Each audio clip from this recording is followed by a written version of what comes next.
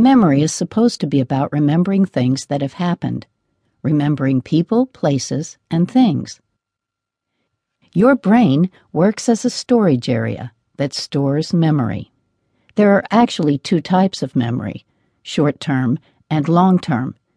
In your brain, there are various kinds of memory that are stored. Since the brain is so enormous, it requires a system where the memory can be encoded and retrieved. Your brain is required to get information very quickly, regardless of what it is. It doesn't matter whether the information is old or new. There are times where the brain cannot retrieve the memory that is needed. Depending on the situation, it could be something that is not a big deal. On the other hand, it could be something that is massive.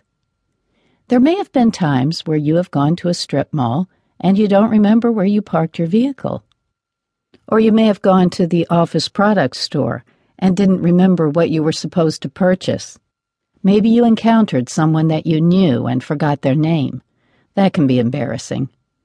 If you were young when these memory lapses happened, then when you get in your 30s and 40s, you may be approaching some senior moments, or you may start to forget more.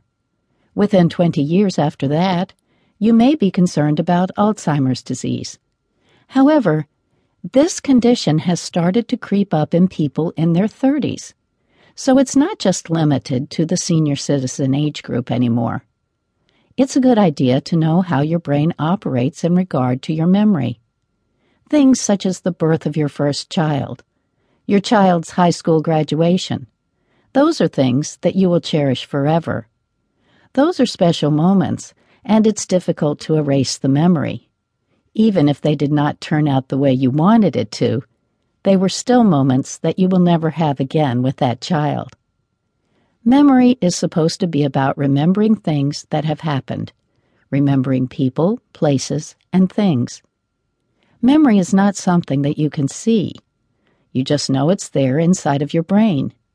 The important thing is that there is a place where you can store and retrieve information whenever you need to. If you are looking to improve your memory, this guide provides some tips and tricks that you can use to start the process. As you utilize them, you can keep information in your memory bank without the embarrassment of forgetfulness.